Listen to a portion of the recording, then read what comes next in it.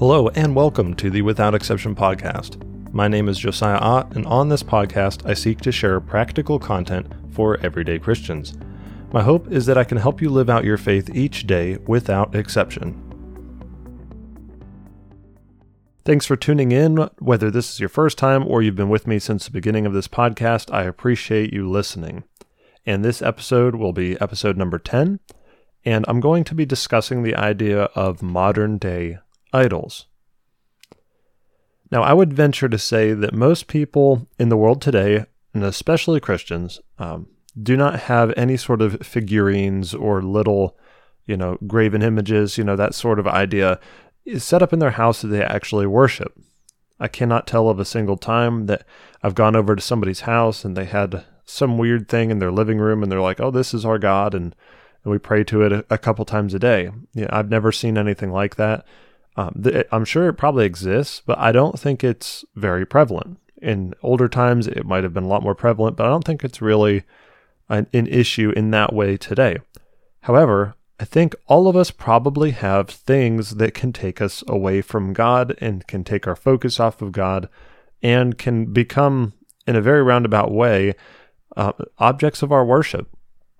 Now, it's not that we literally worship things, but when you start to look at what takes our mind, our time, our thoughts, and what consumes us, it almost resembles worship a lot more than we probably admit. So that's kind of the idea of this episode and what we want to talk about.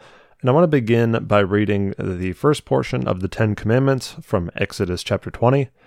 And verse 1, it starts by saying, "And God spoke all these words, saying, I am the Lord your God, who brought you out of the land of Egypt, out of the house of slavery. You shall have no other gods before me. You shall not make for yourself a carved image or any likeness of anything that is in heaven above, or that is in the earth beneath, or that is in the water under the earth. You shall not bow down to them or serve them, for I, the Lord your God, am a jealous God, visiting the iniquity of the fathers on the children to the third and the fourth generation of those who hate me, but showing steadfast love to thousands of those who love me and keep my commandments." Now we see in the Old Testament at least a couple instances where the people of Israel blatantly disobeyed this commandment by setting up images, specifically a golden calf. Now, if you remember, there was the time where Moses was on the mountain. It was actually when he was receiving the law, and the people made a golden cow. I mean, it always shocks me. I guess it's a much different culture, but it just seems so weird. Like, where would you even come up with that? God literally just delivered you from Egypt, literally just delivered you from slavery, and because Moses is gone for a little while, everybody panics and they gather up all their earrings and everything and they throw it into the fire. Aaron the priest was actually the one that kind of formed it, right? Fashioned it. And then when Moses comes back and he's really upset, and he's like, "What are you guys doing? Why are you worshiping a little golden calf? Like, this is insane." And Aaron's just like, I don't know what happened. We just, kind of threw some earrings into this fire and this golden cow popped out. Like, craziest thing, huh? And later, actually, in the Old Testament as well, there's a king named Jeroboam. He was the first king of the northern kingdom of Israel after the kingdom had split. And he set up 2 golden calves for worship. So in the southern kingdom, they had Jerusalem. Jerusalem was their location for worship. It's where they had the temple had been built by Solomon.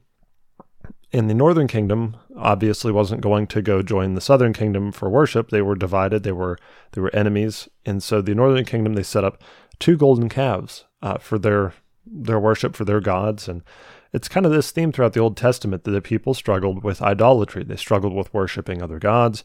A lot of times it was worshiping Baal, the local Canaanite god, but they would make these images. Now, again, as I said, we don't really have images that we've made. So we might not chisel things into stone or into wood, but I think there are things that we chisel into our hearts at times. I found a definition for idolatry is just trusting, serving, or giving worship to something that's not God. That was from Logos. And a definition for an idol that I really like came from Steve Cuss. He wrote a book called Managing Leadership Anxiety. It's a really good book. It was one of my textbooks for a class a few months ago, and he said this about idols and managing leadership anxiety. Says, an idol is anything other than Jesus that you must have to be okay. It was on page 66 if you ever get the book. It's a really good book. And I really like that definition because it takes away a lot of the more religious side of things and the figurine side of things. And he just puts it in plain language. He's like, if you need something to be okay, to be healthy, to be content, to be whatever, and it's not Jesus, and that gets in the way of your worship of Jesus, that actually is an idol. And then he goes on to give a little test. He said, one way you know something is an idol is that you sacrifice time and power to get it. You can also spend some time looking at what you daydream about, what your nightmare scenario is, and what you repeatedly worry about. Again, that was Steve Cuss from Managing Leadership Anxiety. So he's saying that you can kind of tell in life what has taken your focus away from God by, what do you take all your time, your power to get? What is your focus in life? What do you daydream about? What's your nightmare scenario? I love those two ideas. Like if you ever think of the worst case scenario, well, what does that take away from you? And that thing may or may not be an idol. It's not necessarily a complete guarantee, but it's a good idea to be able to look at this and realize, hey, maybe there's something that's become too important to me. For me, I'm somebody, I don't know what it is about me. I love to always imagine the nightmare scenario and try to prevent it. I think every time I'm ever somewhere working with a vehicle and I'm nervous about possibly locking the keys in the vehicle or something, I always crack the window 2 inches.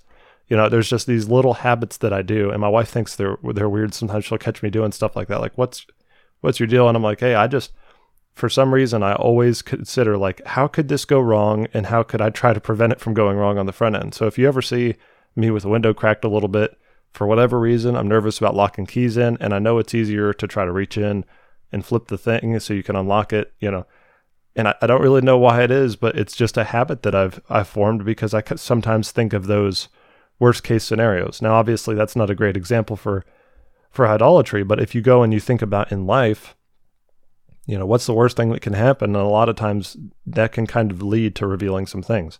So again, idols are just false gods, things that we look to for reassurance, things that we need to be okay, as Steve Cuss said. And a good thing you can look at is just what do we prioritize above Jesus Christ? Are there things we can't go without? When you wake up in the morning, what's the first thing on your mind? Is there something that you just you base your whole life around, And so in Jesus' day, one thing that we see in the lives of the religious leaders is that money became an idol, specifically with the chief priests and the Pharisees and those that would come and they would sell things in the temple. So the temple was supposed to be the location for worship, and they would come in and they would sell stuff to make money, and they weren't really worried about the proper things in the temple. And this really upset Jesus. If you remember, he drove the people out with a whip. It's a pretty awesome story. It flips the tables and everything. In Luke 19, reading Luke's account, verses 45 to 48, says that Jesus entered the temple and he began to drive out those who sold. And he said to them, "It is written, my house shall be a house of prayer, but you have made it a den of robbers." And he was teaching daily in the temple. The chief priests and the scribes and the principal men of the people were seeking to destroy him. But they did not find anything they could do, for all the people were hanging on his words. And I looked into that word hanging, and it's actually only used one time. The Greek word for hanging there, it's only used one time in the entire New Testament. It means that they were depending on, they were paying close attention to, they were considering seriously the words of Jesus. I love the idea of depending on it. And so we see here in this encounter, you have the chief priests, the scribes, all these guys that were super religious, and they were there to make money. They were there not to pray, not to serve God. They were in the temple to make money. They were dependent upon their tradition. They were dependent upon their love for money. That was all their focus. But then you have these other people that were fully dependent upon Jesus Christ.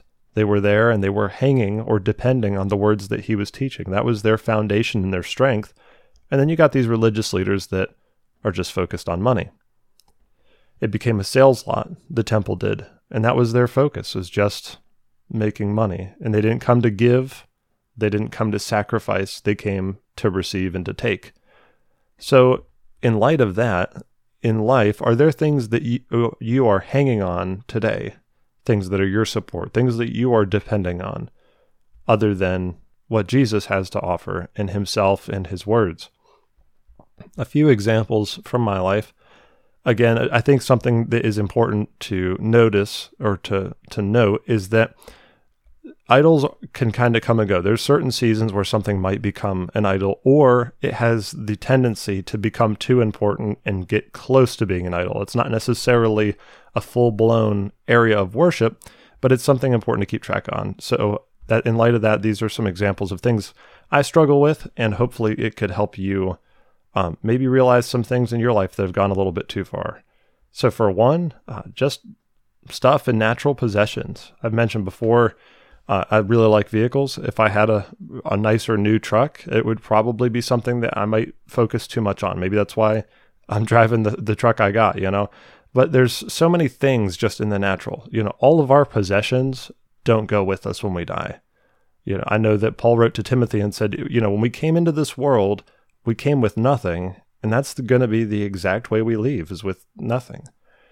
And it's so easy for us to take pride and really get excited about the things we own, or just putting too much hope and too much focus on all these things that really aren't going to last. Instead, Jesus offers us and asks us to lay up treasures in heaven. He said in Matthew 6:21, "For where your treasure is, there your heart will be also." So in this life, I have the tendency to focus on these temporal things, but Jesus says, lay up treasures in heaven. And then ultimately, Christ himself should be our treasure, not things. So with all of these, I'm going to share something, and then I'm going to share kind of an alternative that Jesus offers that is certainly better. A second one for me is productivity, which might sound weird, but I love getting things done. For me, I love to have a to-do list, and I love to check things off of the to-do list. I don't know if you've ever done this, but if I end up doing things and I didn't have a list beforehand, or I had an incomplete list, sometimes I'll actually add things to the list after I've done them and then check them off. I know that might sound really crazy, but there's something to me that really just, I love to have things that I can check off and say, hey, look at what I've accomplished. And, it might be weird, but I know there's been at least one other person I've talked to that said that they would add things to a to-do list after it's already done and then check it off. I can't remember who it was, but I know there's at least one other person in the world, so I'm not completely crazy. But for me, it's hard to just take a lazy day of just resting and laying around. And some people look forward to that. Like, oh, I just get to lay around all day and relax. And that drives me crazy. Like, it's so hard for me to just take a day and do nothing. Now, it doesn't have to be physical work, but I have to read a book. I have to do something where I can say, hey, look, I checked this off. I got something done. But at the same time, Jesus says to go to him for rest. He said his yoke is easy. His burden is light. And he offers us to Sabbath. Now, Sabbath wasn't given as a requirement necessarily. It was given for man. Jesus said that we weren't made to fulfill the Sabbath. Instead, the Sabbath was made to be a blessing to us. But at the same time, it's a principle in Scripture that we are supposed to rest. And it's hard for me to do that. Another thing for me is recognition from other people. I'm somebody that I love positive feedback. It's something that I have to battle at times where I'm like, you can't let this become too important to you. And some people might not care. I know there's the book on love languages, and some people like gifts, or some people like quality time or physical touch. I don't remember the whole list. I don't even remember the author, to be honest with you.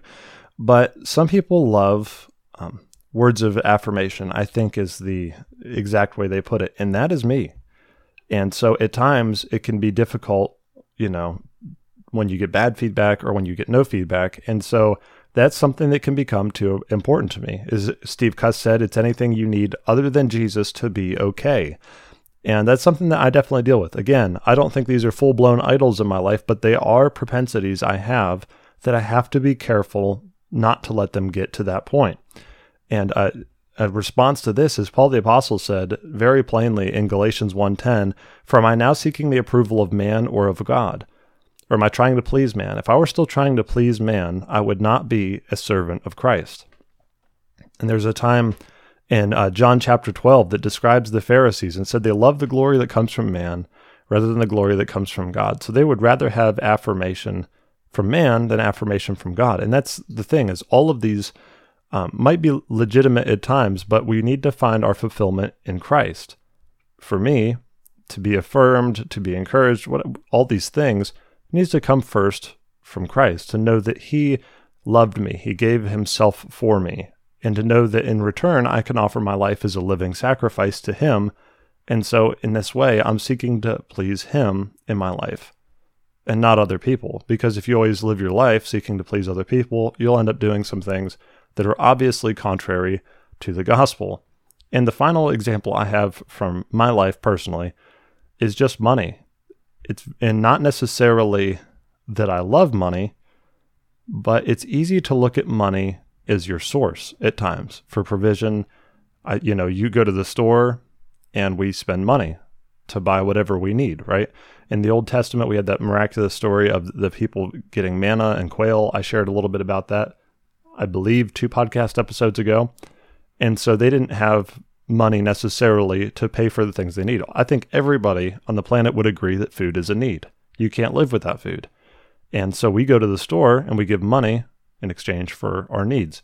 And so there could be a tendency to look at money as this source, not acknowledging that God is the one that provides us with money. God's the one that provides us with the ability to go out and work, with the gifts and talents we have to go and make a living. And then he's ultimately, in that way, completely our provider. I mean, he is ultimately our source. But at times when you're looking at a bank account and you're trying to add up everything that you have that you need to pay for and stuff, it can be a source of anxiety. And so money can end up taking on a greater responsibility and a greater role in life than it should. And Jesus said to this, not to be anxious and prioritize God's kingdom. He said in Matthew 6:33, "But seek first the kingdom of God and his righteousness, and all these things will be added to you." In this account, Jesus is basically saying, don't be worried about what you're going to wear, what you're going to eat, where you're going to live. Don't be worried about these needs. Focus on God, and he'll take care of your needs. And maybe he won't always give you everything you want, but your needs will be met if you're faithful to God. Philippians 4:19, another one, Paul the Apostle wrote to the church there and said, "My God will supply every need of yours according to his riches in glory in Christ Jesus." And that's specifically regarding, finances and being able to provide for your own household. And that's the whole idea. So again, money is necessary, but do I need it to be okay? Is it elevated above my relationship with Christ? Does it end up being something that I'm dependent on too much? Am I hanging on money or am I hanging on God as a provider? They're just things to think about. Again, it's not necessarily always that it's full-blown idolatry, but we have to be careful about how much these things take our attention. And one final thing I'd like to conclude with that I don't think I have a bad problem with. At times it can be a little bad, but I know this is probably one of the biggest issues in our culture is technology, and especially having a phone. Having access to the internet and social media and anything you would ever need to know about anything at the touch of a button on not even a button, at the touch of a screen now, on a phone, really makes us dependent on these phones. And so for me, something I try to do is to intentionally leave my phone behind at times. This is something I've started doing recently. We would go to church and I'm like, I really don't need my phone at church, and nobody needs to get a hold of me for an emergency. My family's with me. Now, if I'm away from my family and my wife's at home with my baby, it's a little bit different. I like to have my phone on and, just again, to be in touch and to make sure everything's okay at home. But, especially when I'm with my family, I'm like, I really don't need my phone, and I'm really not that important. I was in a school assignment recently. We were talking about unplugging a little bit. And this one woman in my class, she shared something that I thought was really neat, where she basically was like, I'm really not that important, and I keep my phone volume turned off at night. And I just thought that was crazy. I was like, why do you keep your phone volume off? What if somebody needs you? And then you kind of look at that and you're like, well, people probably don't really need you. Like, for the most part, people don't need you. You aren't needed. You're not, the center of the universe. You're not the people's source to take care of all their issues.